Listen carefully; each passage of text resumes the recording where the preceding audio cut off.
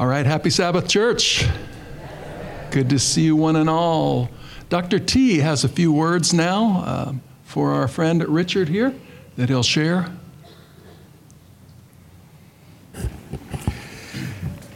This is Richard's favorite verse. I want to read it for you this morning. It's found in Ephesians 3:14-21. Appreciation of the mystery. For this reason I bow my knees to the Father of our Lord Jesus Christ, from whom the whole family in heaven and earth is named, that he would grant you, according to the riches of his glory, to be strengthened with might through his Spirit in the inner man, that Christ may dwell in your hearts through faith, that you, being rooted and grounded in love, may be able to comprehend with all the saints what is the width and length and depth and height, to know the love of Christ, which passes knowledge, that you may be filled with all the fullness of God. Now to him who is able to do exceedingly abundantly above all that we can ask or think, according to the power that works in us, to him be glory in the church by Christ Jesus to all generations, forever and ever. Amen. Amen. Amen. Can you say amen to that passage? Amen. Praise the Lord. Praise the Lord. Well, we have Richard Stanley here with us. And he's been studying with Charles for how long now? What would you Almost say? a year. Almost a year. Almost a year. And Brother Richard's been coming to church here for a little while, but he made this decision. He wanted to do it at the right time. He wanted his family to be here. And so we're so glad you are. If you're family members, would you stand for us, please? All right. And if you know Richard, give him a big wave out there. Yeah, many of you do. Many of you do. We're so excited for this day, this baptism, where he's in a public way acknowledging his position in Christ and wanting to live for him with all his heart and mind and soul and strength. Richard, did you have any words you wanted to share with us? No, I'm just thankful to be here. Thankful that God woke me up this morning. And I'm just glad to be here, and I'm glad that he sent me a great teacher. And I said, this is place for me. And so wherever's a great teacher for you, that's where you should be at. And so that's where I'm here, and I'm making that transition now. So I want to go forward. Amen. Amen. Praise the Lord. Charles, would you like to? Yeah, I just wanted to share a little bit. Richard sent in a card about a year ago or so for Bible lessons, and I showed up at his door, and we scheduled a meet at the library, and just talking to him initially, I found out that he went to this church when Taj Pakalid was doing a meeting series here, and I think that was in 2017, if I'm not mistaken. And he went to a lot of those meetings, and then I think he went with a buddy or something like that. But anyways, we reconnected, started doing Bible studies, and we started learning things together, and Richard has just been experiencing blessings. One of the things that we did too is we weren't just doing Bible studies, we were praying about different things. He needed a hearing aid, and in the process of that time, he got a hearing aid, and some other things came through, and so the Lord has been good to him. And then there was one other thing that happened. Recently, some have been a part of field work. He was one of those individuals that had a part of his house worked on, and he's very thankful for that. And you know who you are for those who helped Richard out. And he's been hugely blessed by God's giving grace in his life and through the people that are here in this church. He's also benefited from the food drive. And he gets food, and not only does he get food for himself, but he gives it to his friends and family that need it. And so he's been very appreciative of all the good things God has been bringing into his life. And I'm so glad of what God's doing today in his life. And give him a new start, and a new beginning, and a new identity in Jesus Christ. Amen. Amen. And as part of our family, we know Richard is already a big blessing to us. Yes. And so this time we will do the baptism.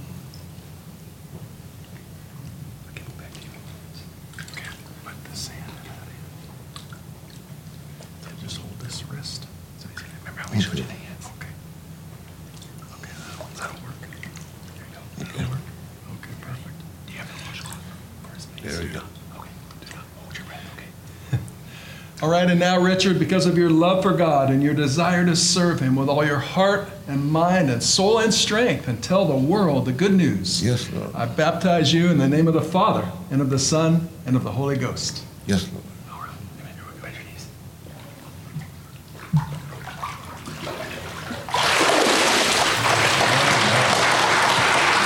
right? You okay? You okay? I'll give you a hug. All right. Amen. Thank you, Jesus. All right. Richard said, thank you, Jesus. And that's what we say too. Amen. Let's hear an amen out there. We're so glad to have Richard as a part of our new family. We'll be welcoming him in a special way next week. So if you're going to miss any week, it should have been this week. And you're already here. So come back next week when we especially welcome him in. All right. God bless you. Good morning. I hope you can hear me. Yep, you can hear me now. Wow, this is my first time being up here. And this is big compared to where I'm from in the Upper Peninsula of Michigan. Long, long time ago when I used to live there. So what an honor and privilege it is for me to be here today to sing with you. I'm going to be sharing with you a song called No One Ever Cared for Me Like Jesus. And this song has brought me through some tough times. And I hope it'll be encouragement to you.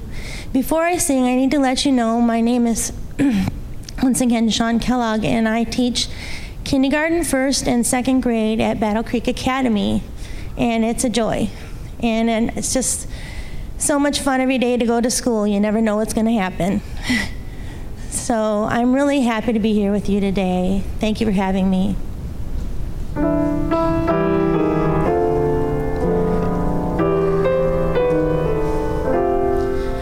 I would love to tell you what I think of Jesus, since I found in him a friend so strong and true. I would tell you how he changed my life completely. He did something that no other friend could do. No one ever cared for me like Jesus. There's no other friend so kind as he. No one else could take the sin and darkness from me. Oh, how much he cares for me. Every day he comes to me with new assurance. More and more I understand his words of love. But I'll never know just why he came to save me, till someday I'll see his blessed face above.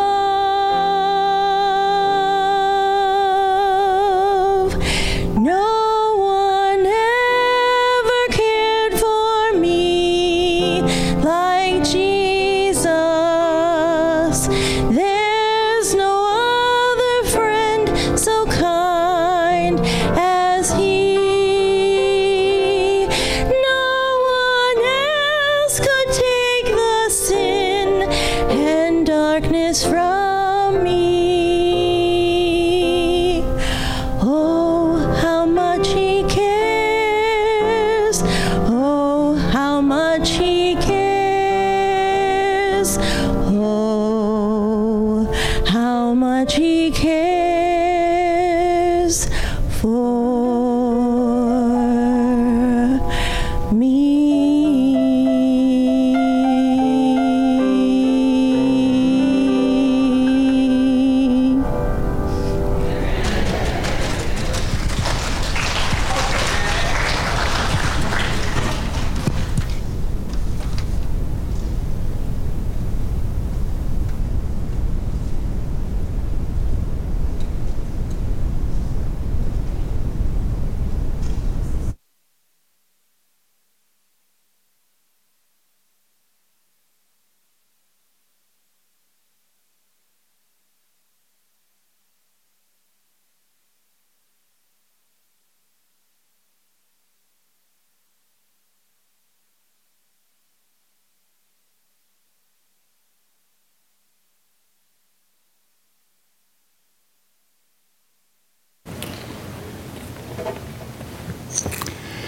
Well, good morning and happy Sabbath.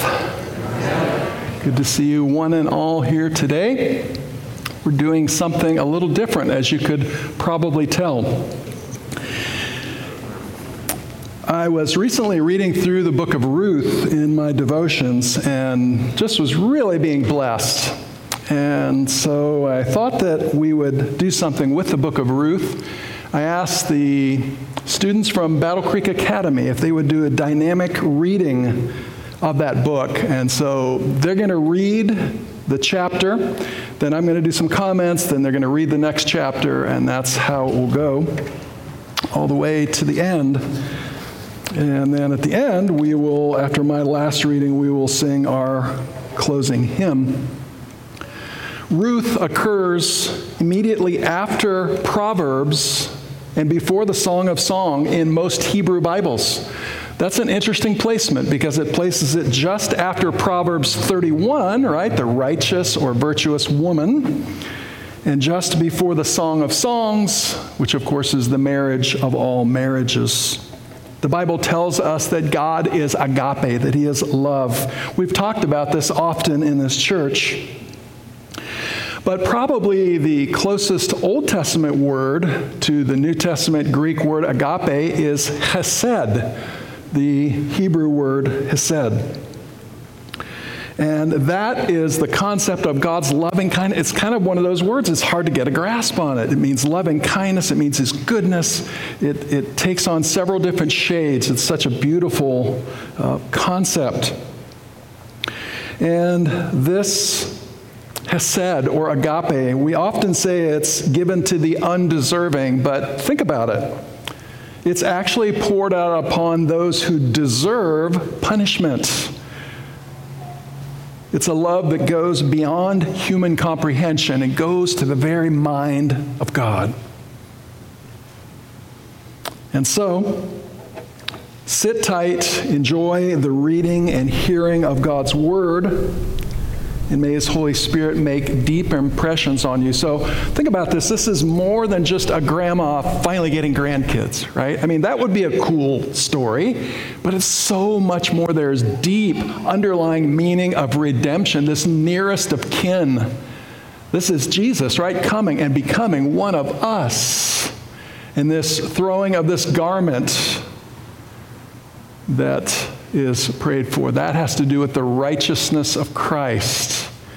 And under his wings, again, a symbol of God's protection. So as we go through, be looking for those nuances of the story of redemption as we go through. In the days when the judges ruled in Israel, a severe famine came upon the land. So a man from Bethlehem in Judah left his home and went to live in the country of Moab, taking his wife and 2 sons with him. The man's name was Elimelech, and his wife was Naomi. The 2 sons were Mahlon and Chilion. They were Ephrathites from Bethlehem in the land of Judah. And when they reached Moab, they settled there. Then Elimelech died, and Naomi was left with her 2 sons. The 2 sons married Moabite women. One married a woman named Orpah, and the other a woman named Ruth. But about 10 years later, both Mahlon and Chilion died. This left Naomi alone without her 2 sons or her husband.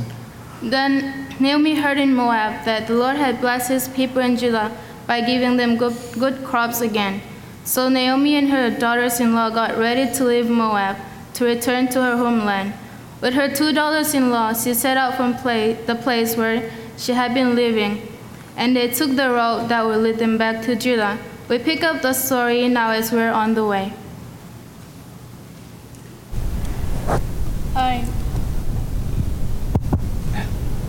Hi, my name is Naomi, and these are my 2 daughters-in-law. Now, daughters, you have been wonderful to me, but go back to your mothers' homes, and may the Lord reward you for your kindness to your husbands and to me. May the Lord bless you with the security of another marriage.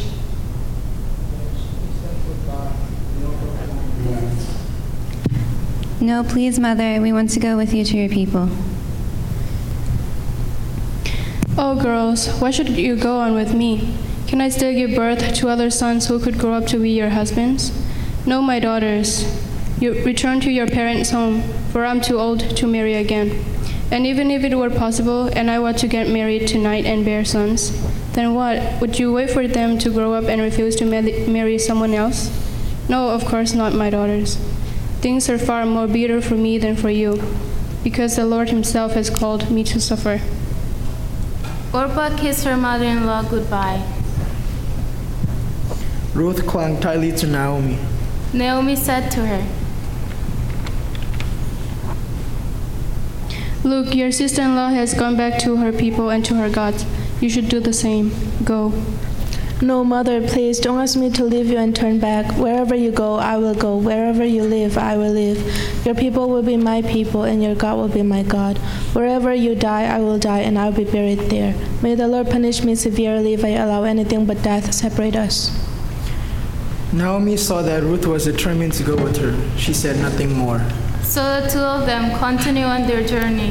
When they came to Bethlehem, the entire town was excited by their arrival. Is it really Naomi? Is this the same woman that we knew, the wife of Elimelech? The woman asked. This is amazing. Don't call me Naomi. Instead, call me Mara, for the Almighty has made life very bitter for me. I went away full, but the Lord has brought me home empty. Why call me Naomi when the Lord has caused me to suffer, and the Almighty has sent such tragedy? So Naomi returned from Moab, accompanied by her daughter-in-law Ruth, the young Moabite woman. They arrived in Bethlehem at the beginning of the barley harvest. Even for the believer, life is filled with mixed blessings and hardship, right? Light and darkness. But sometimes life goes from bad to worse. And yet it's so often in those times that God shows himself most visibly, and his great love shines the brightest. If you look through the veil of sorrow, you will see him right by your side, offering comfort, hope, and meaning, promising to never leave you or forsake you. Our story begins in the time of the Judges, a time that calls to mind Israel's darkness, apostasy, moral failure, and oppression. There was a famine in Bethlehem. Bethlehem means house of food or house of bread. So in the house of food, there was no food. But things would get much more empty for Naomi. Naomi and her husband Elimelech and their two sons Mahlon and Chilion would move from Bethlehem to Moab, the land of the enemy. There in that land, Naomi's husband would die, and then her boys would marry heathen Moabite women. And after 10 years of having no children to carry on the family name, they would die. In the meantime, God is behind the scenes, and he's up to something great. He is showing his hesed, or his loving kindness. The famine has turned around in Bethlehem, and Naomi hears the news and prepares to return home. As they are out on the road heading north with the Dead Sea to their west, they're on something called the King's Highway.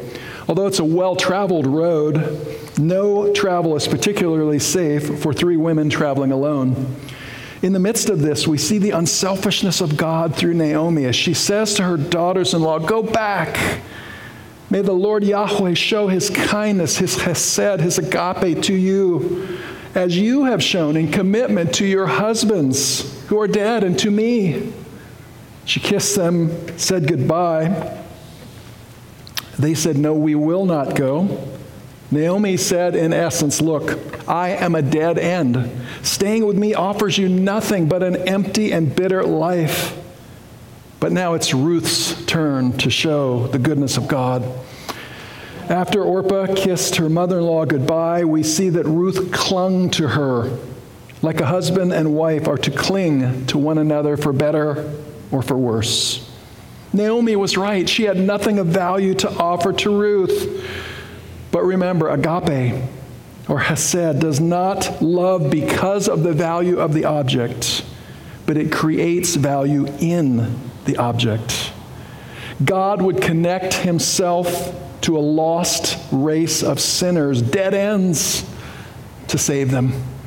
Ruth said, "No, I will not leave you or forsake you." Sound familiar? The Holy Spirit says to you and I today, "I will not leave you or forsake you." Ruth says, where you go, I will go. Where you stay, I will stay. Your people will be my people, and your God, my God. But notice she goes beyond that and says, where you die, I will die. In the Hebrew idiom, it is almost as if she said, I will die with you as a part of you. So not only would she be with her until the very end of her life, but she would stay afterwards. After she died, she would stay there until she died. God's agape love goes the extra mile. And then she seals her promise with an oath. Ah, that sounds familiar in the gospel, doesn't it? You see, back in this time of history, when the Hebrews wanted to seal a promise that they had made, they would cut an animal in half and they would walk through the two half pieces. And it was as if they were saying, let what happened to me, what happened to this animal happen to me if I don't keep my promise. Let me be cut in half. We saw this imagery used with Abraham. God uses it. Then in the book of Hebrews, Paul picks this language up in chapter 3. Listen along.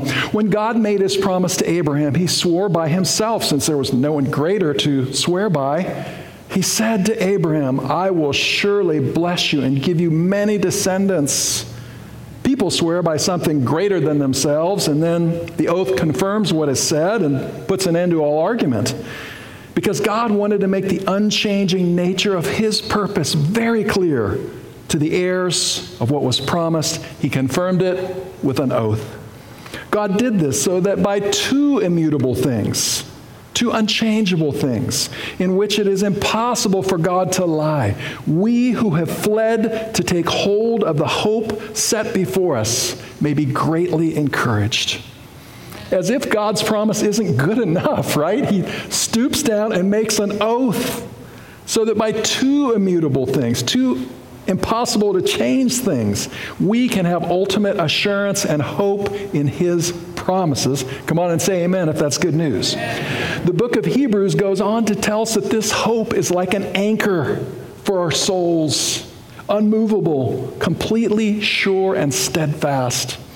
That anchor has entered within the veil of the temple where our forerunner Jesus has entered for us.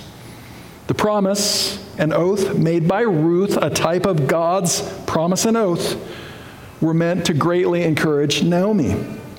God's promise and oath are meant to greatly encourage you. In your brightest, happiest times, in your darkest hours, God will be with you, although unseen.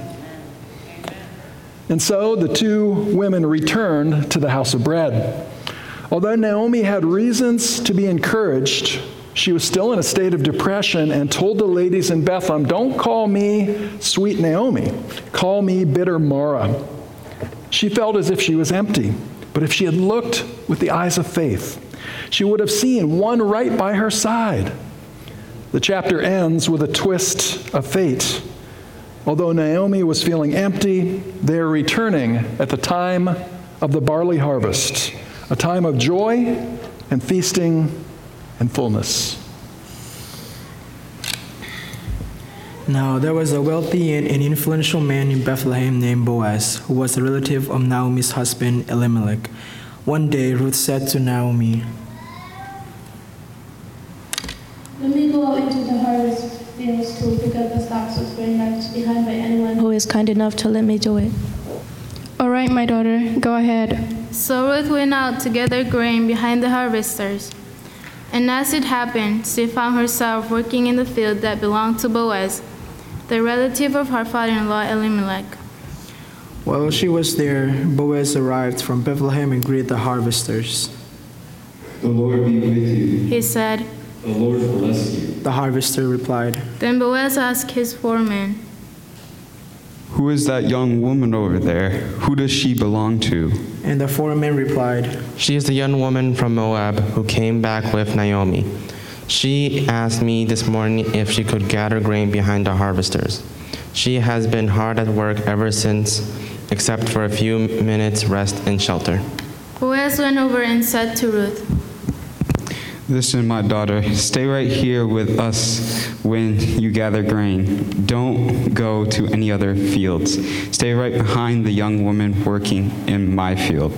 See which part of the field they are harvesting, and they follow them. I have warned the young men not to treat you roughly, and when you are thirsty, help yourself to the water they have drawn from the well. Ruth fell at his feet and thanked him warmly.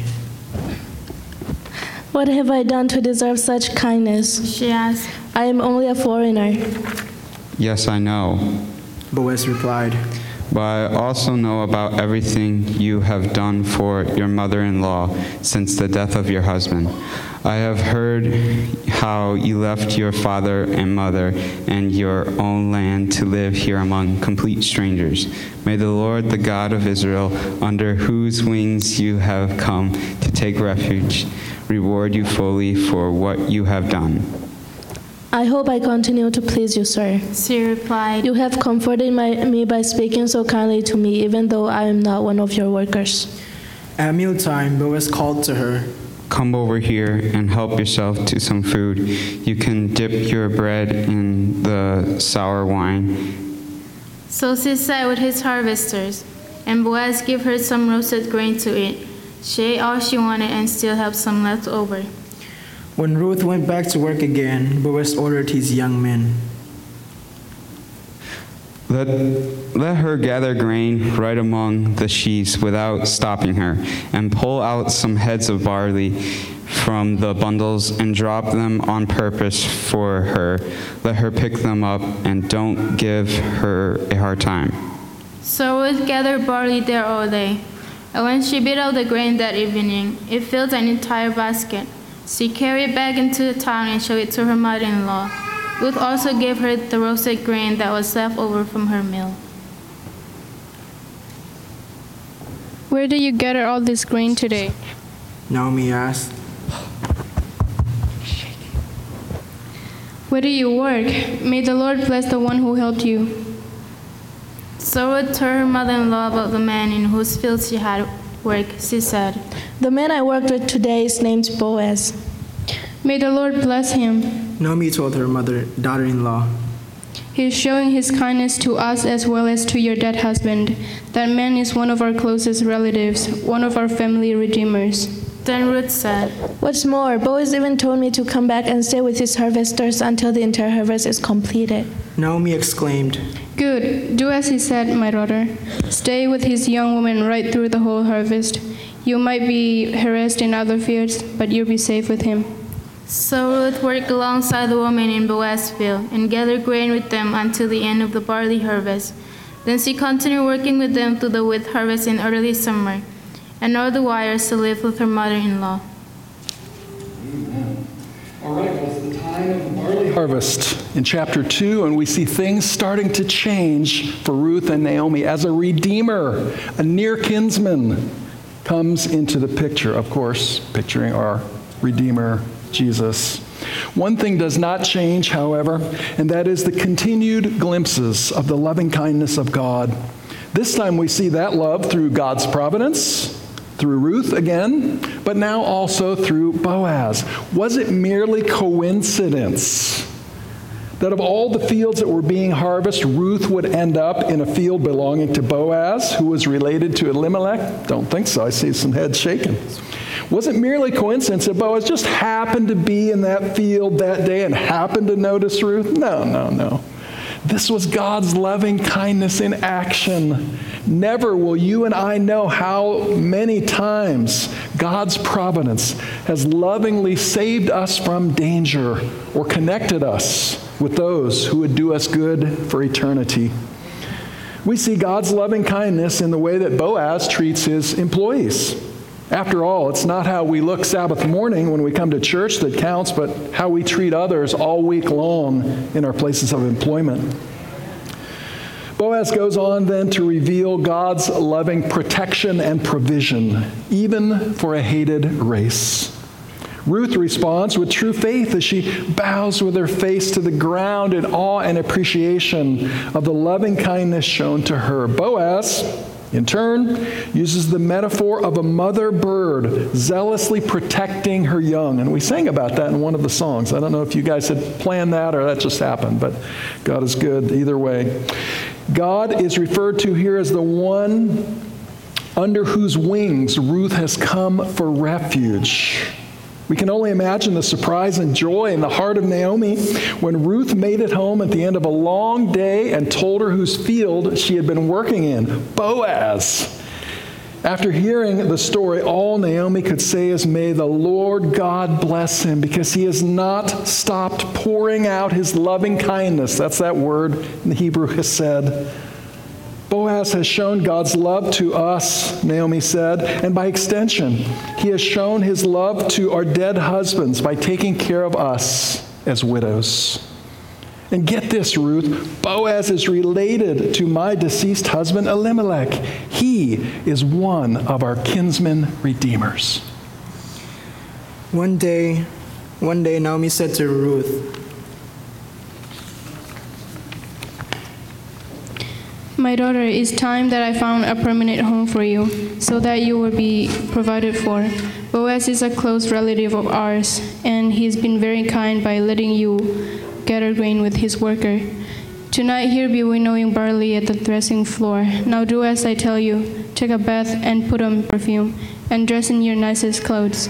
Then go to the threshing floor, but don't let Boaz see you until he has finished his meal. Be sure to notice where he lies down.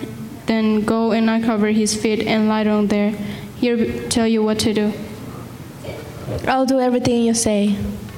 So she went down to the threshing floor that night and followed the instruction of her mother-in-law. After Boaz has finished his meal and was in good spirit, he lay down at the far end of the pile of grain and went to sleep. Then Ruth came quietly, uncovered his feet, and lay down. Around midnight, Boaz suddenly woke up and turned over.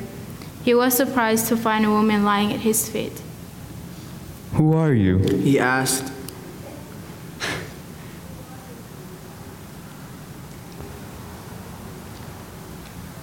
I am your servant Ruth. Spread the corner of your covering over me, for you are my family redeemer. "The Lord bless you, my daughter. You are showing even more family loyalty now than you did before, by not running after a younger man, whether rich or poor. Now don't worry about a thing, my daughter. I will do what is necessary for everyone in town who knows you are a victorious woman. But while it's true that I am one of your family redeemers, there is one problem.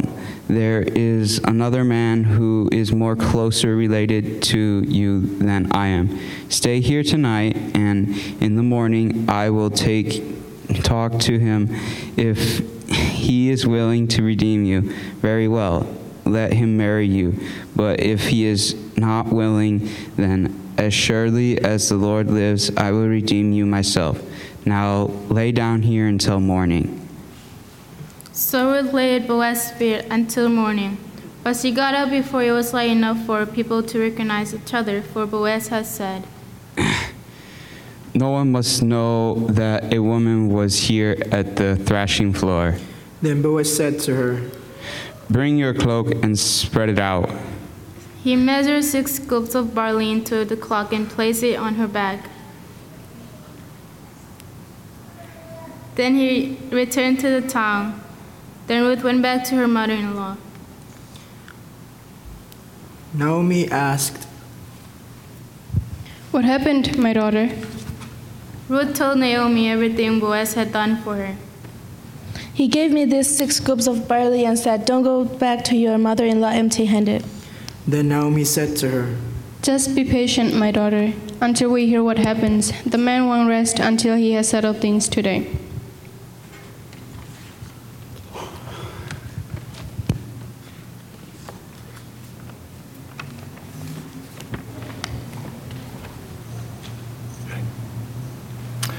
All right, well, that's Ruth chapter 3.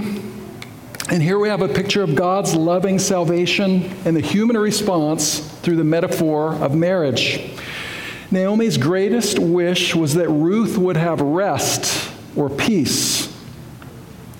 Paul in the New Testament tells us, therefore, having been justified by faith, we have peace with God through our Lord Jesus Christ. To receive this peace, we must by faith throw ourselves at the feet of the Redeemer like she did. And as we have seen in this story. So Naomi said to Ruth, prepare yourself to receive the rest of righteousness by faith. Prepare yourself to receive the covering, that beautiful robe woven in the loom of heaven. Prepare yourself to receive the covering that only the Redeemer can provide. Oh yes, put on your best garment, but realizing that your best garment is not good enough. You must have the covering of another. The garment that the Redeemer, Boaz, covers Ruth with represents the righteousness of Christ, his perfect life. Like we saw in chapter 2, you must be like a baby bird that is safely abiding underneath the wings of its mother. You must abide under the wings of the Almighty. Follow the Redeemer by faith, Ruth. Throw yourself in surrender and submission at his feet. To all this, Ruth said, amen, I will do everything you say.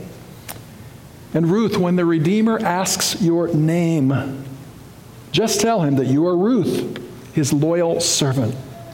And then ask him to cover you. Again, this covering is also symbolized in marriage in the book of Revelation. It is there that God's last day church has finally readied herself to consummate the marriage.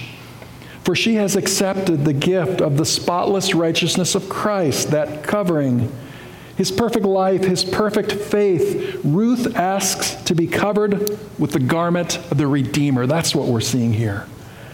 Boaz then in verse 11 tells Ruth, do not fear. He tells her that his promises are sure, and he declares her virtuous or righteous. And just when we think all is well, this story is going well, Boaz breaks the news to Ruth. There's something that stands between or in the way of me being your Redeemer. Before you can be redeemed, a price must be paid. I must become your nearest of kin.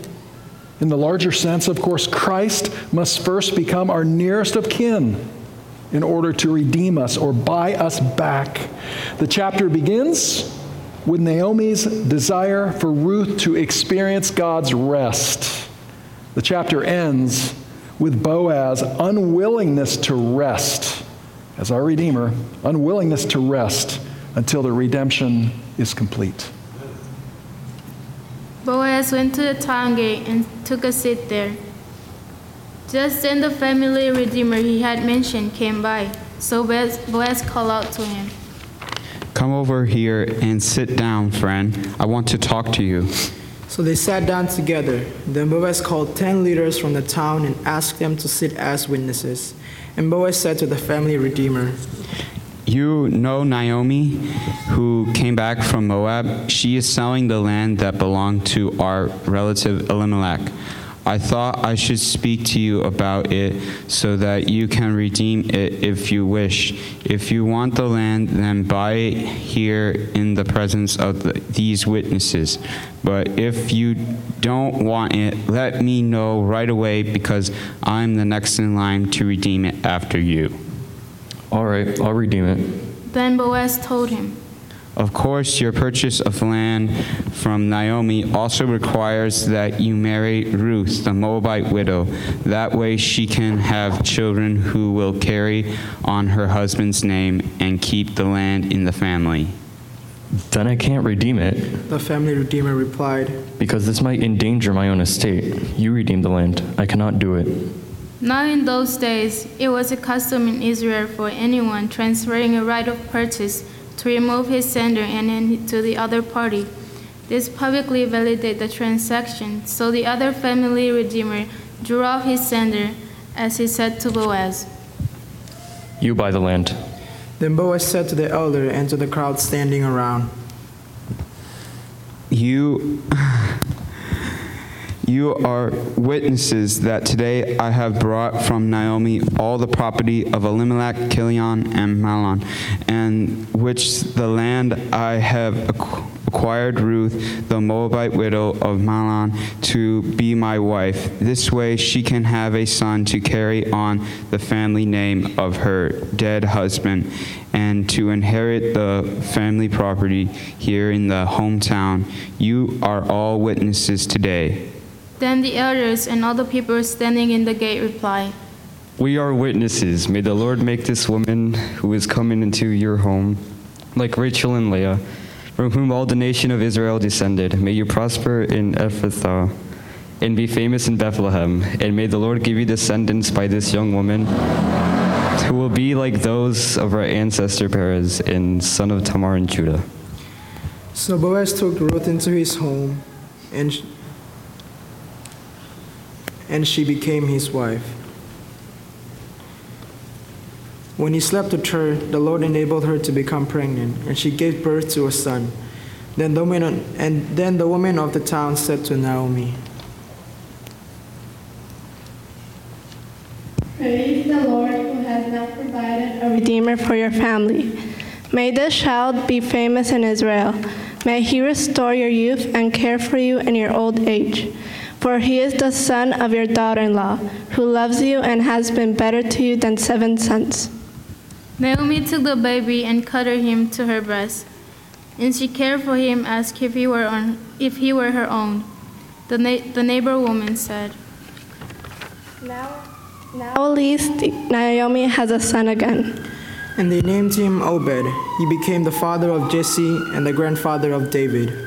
This is the genealogical record of their ancestor Perez. Perez was the father of Hezron. Hezron was the father of Ram. Ram was the father of Amminadab. Amminadab was the father of Nahshon. Nahshon was the father of Salmon. Salmon was the father of Boaz. Boaz was the father of Obed. Obed was the father of Jesse. Jesse was the father of David. David was in the royal line of the ultimate family redeemer, Jesus himself.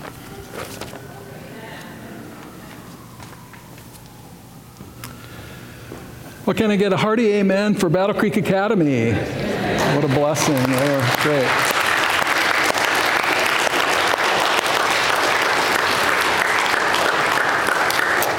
Great job. Thank you so much. They were maybe a little bit nervous at the first, but they did great. Fantastic. So now we enter the 4th and final chapter. And we find Boaz work as a redeemer begins at the town gate. That would be the common place where business and transactions are taking place. Remember, the redeemer works while the redeemed rest by faith in him. Several laws and customs were kind of intermingled here in the proceedings which led to the marriage of Boaz and Ruth and the redemption of the land. As you remember, Ruth had originally married Mahlon, the son of Elimelech, and Naomi. Now Naomi and Ruth are selling the land that belonged to Elimelech, and customarily the nearest of kin would have the first option to buy it. In this case, if he were to buy the land, he must also raise up the name of the dead who owned it previously, or that is, carry on the name. How does he do that? Well, by marrying the widow and giving her children. And so it was simple. The nearest of kin would buy the land and marry the relative, give her children that would carry on the family name. And name meant so much in this culture. It wasn't just about having someone else in the world that had your last name. It had to do with one's reputation and status. It also had to do with inheritance. With this background in mind, follow the story closely. The nearest of kin, in this case, is one who has no name. The Hebrew, it's Paloni Almoni, which means what's his face, or old so-and-so. There was no name given here, and all these other names were clearly understood, and it's probably true that Boaz knew his name, but there was no name given, and there's a reason for that as we go on. So Boaz sits at the gate in front of the elders and explains the story to what's-his-face. At first, the thought of having the land was very appealing to him, looking only to expand his own estate. But then, when the man with no name realized that there was a risk involved, he said no. After all, he didn't want to tarnish his great name, which nobody knew. He also didn't want to risk his inheritance by connecting himself to a heathen sinner like Ruth. But think of the contrast now. Think of Boaz, highly esteemed, known throughout the village, the Redeemer. The man who everyone knew well was willing to risk his spotless name and his lavish inheritance. This, of course, is the story of our Redeemer, our Lord and Savior, Jesus Christ. To become our nearest of kin, he came all the way down. He must leave the unlimited riches of heaven and become a man among men. He must become one of us, and he must become us. He did not come to give help to angels, but to us. Although always fully God, he had to be made like us in every way that he might be a merciful and faithful high priest. Jesus became our nearest of kin, and the risk was enormous. He left the splendor of heaven, knowing his destiny, on the lonely hill of Golgotha, where he laid down his life for me. If that isn't love. The cost was enormous. He could have fallen and tarnished his name that is above every name. But he wasn't worried about his name. He was worried about redeeming you. And he did it. I've been redeemed. You've been redeemed. You've been bought back at an infinite cost. One more application here before we close. Jesus said 3 times in the New Testament, different circumstances, interestingly enough, that whosoever will save his life will what? Lose it. Whoever will save his life, his reputation, his name in this life will lose it. But he who loses his life for my sake and for the sake of the gospel will gain it to eternal life.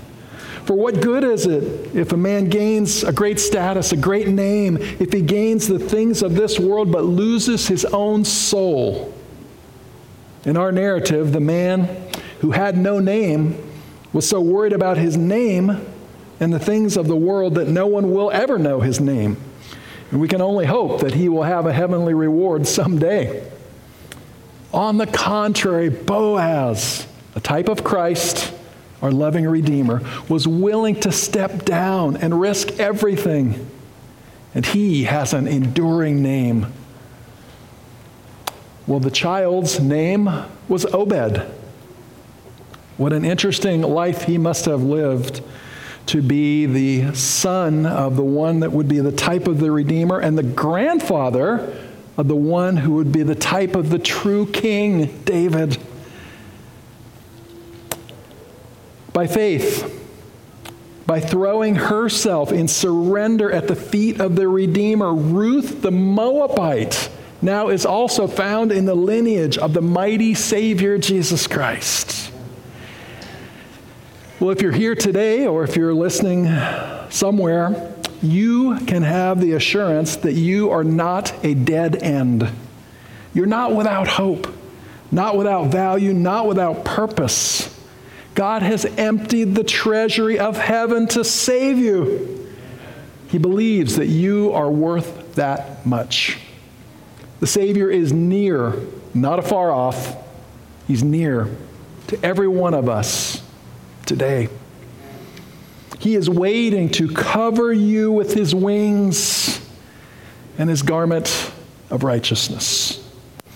Won't you choose today to throw yourself in full surrender at his feet? How many of you want to do that again today? If that is your decision, please stand. as we sing our closing hymn, A Child of the King.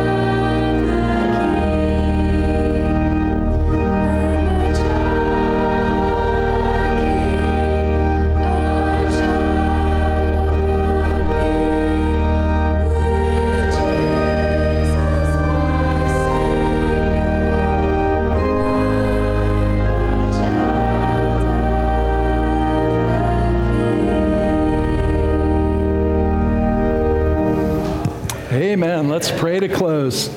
Oh, indeed, Father, we are so grateful that we have a Redeemer today, our Lord Jesus Christ, one who came near, one who is willing to cover us under his wings and cover us with his garment of righteousness. Oh, Lord, may not one of us leave this place without that assurance that you have done just that.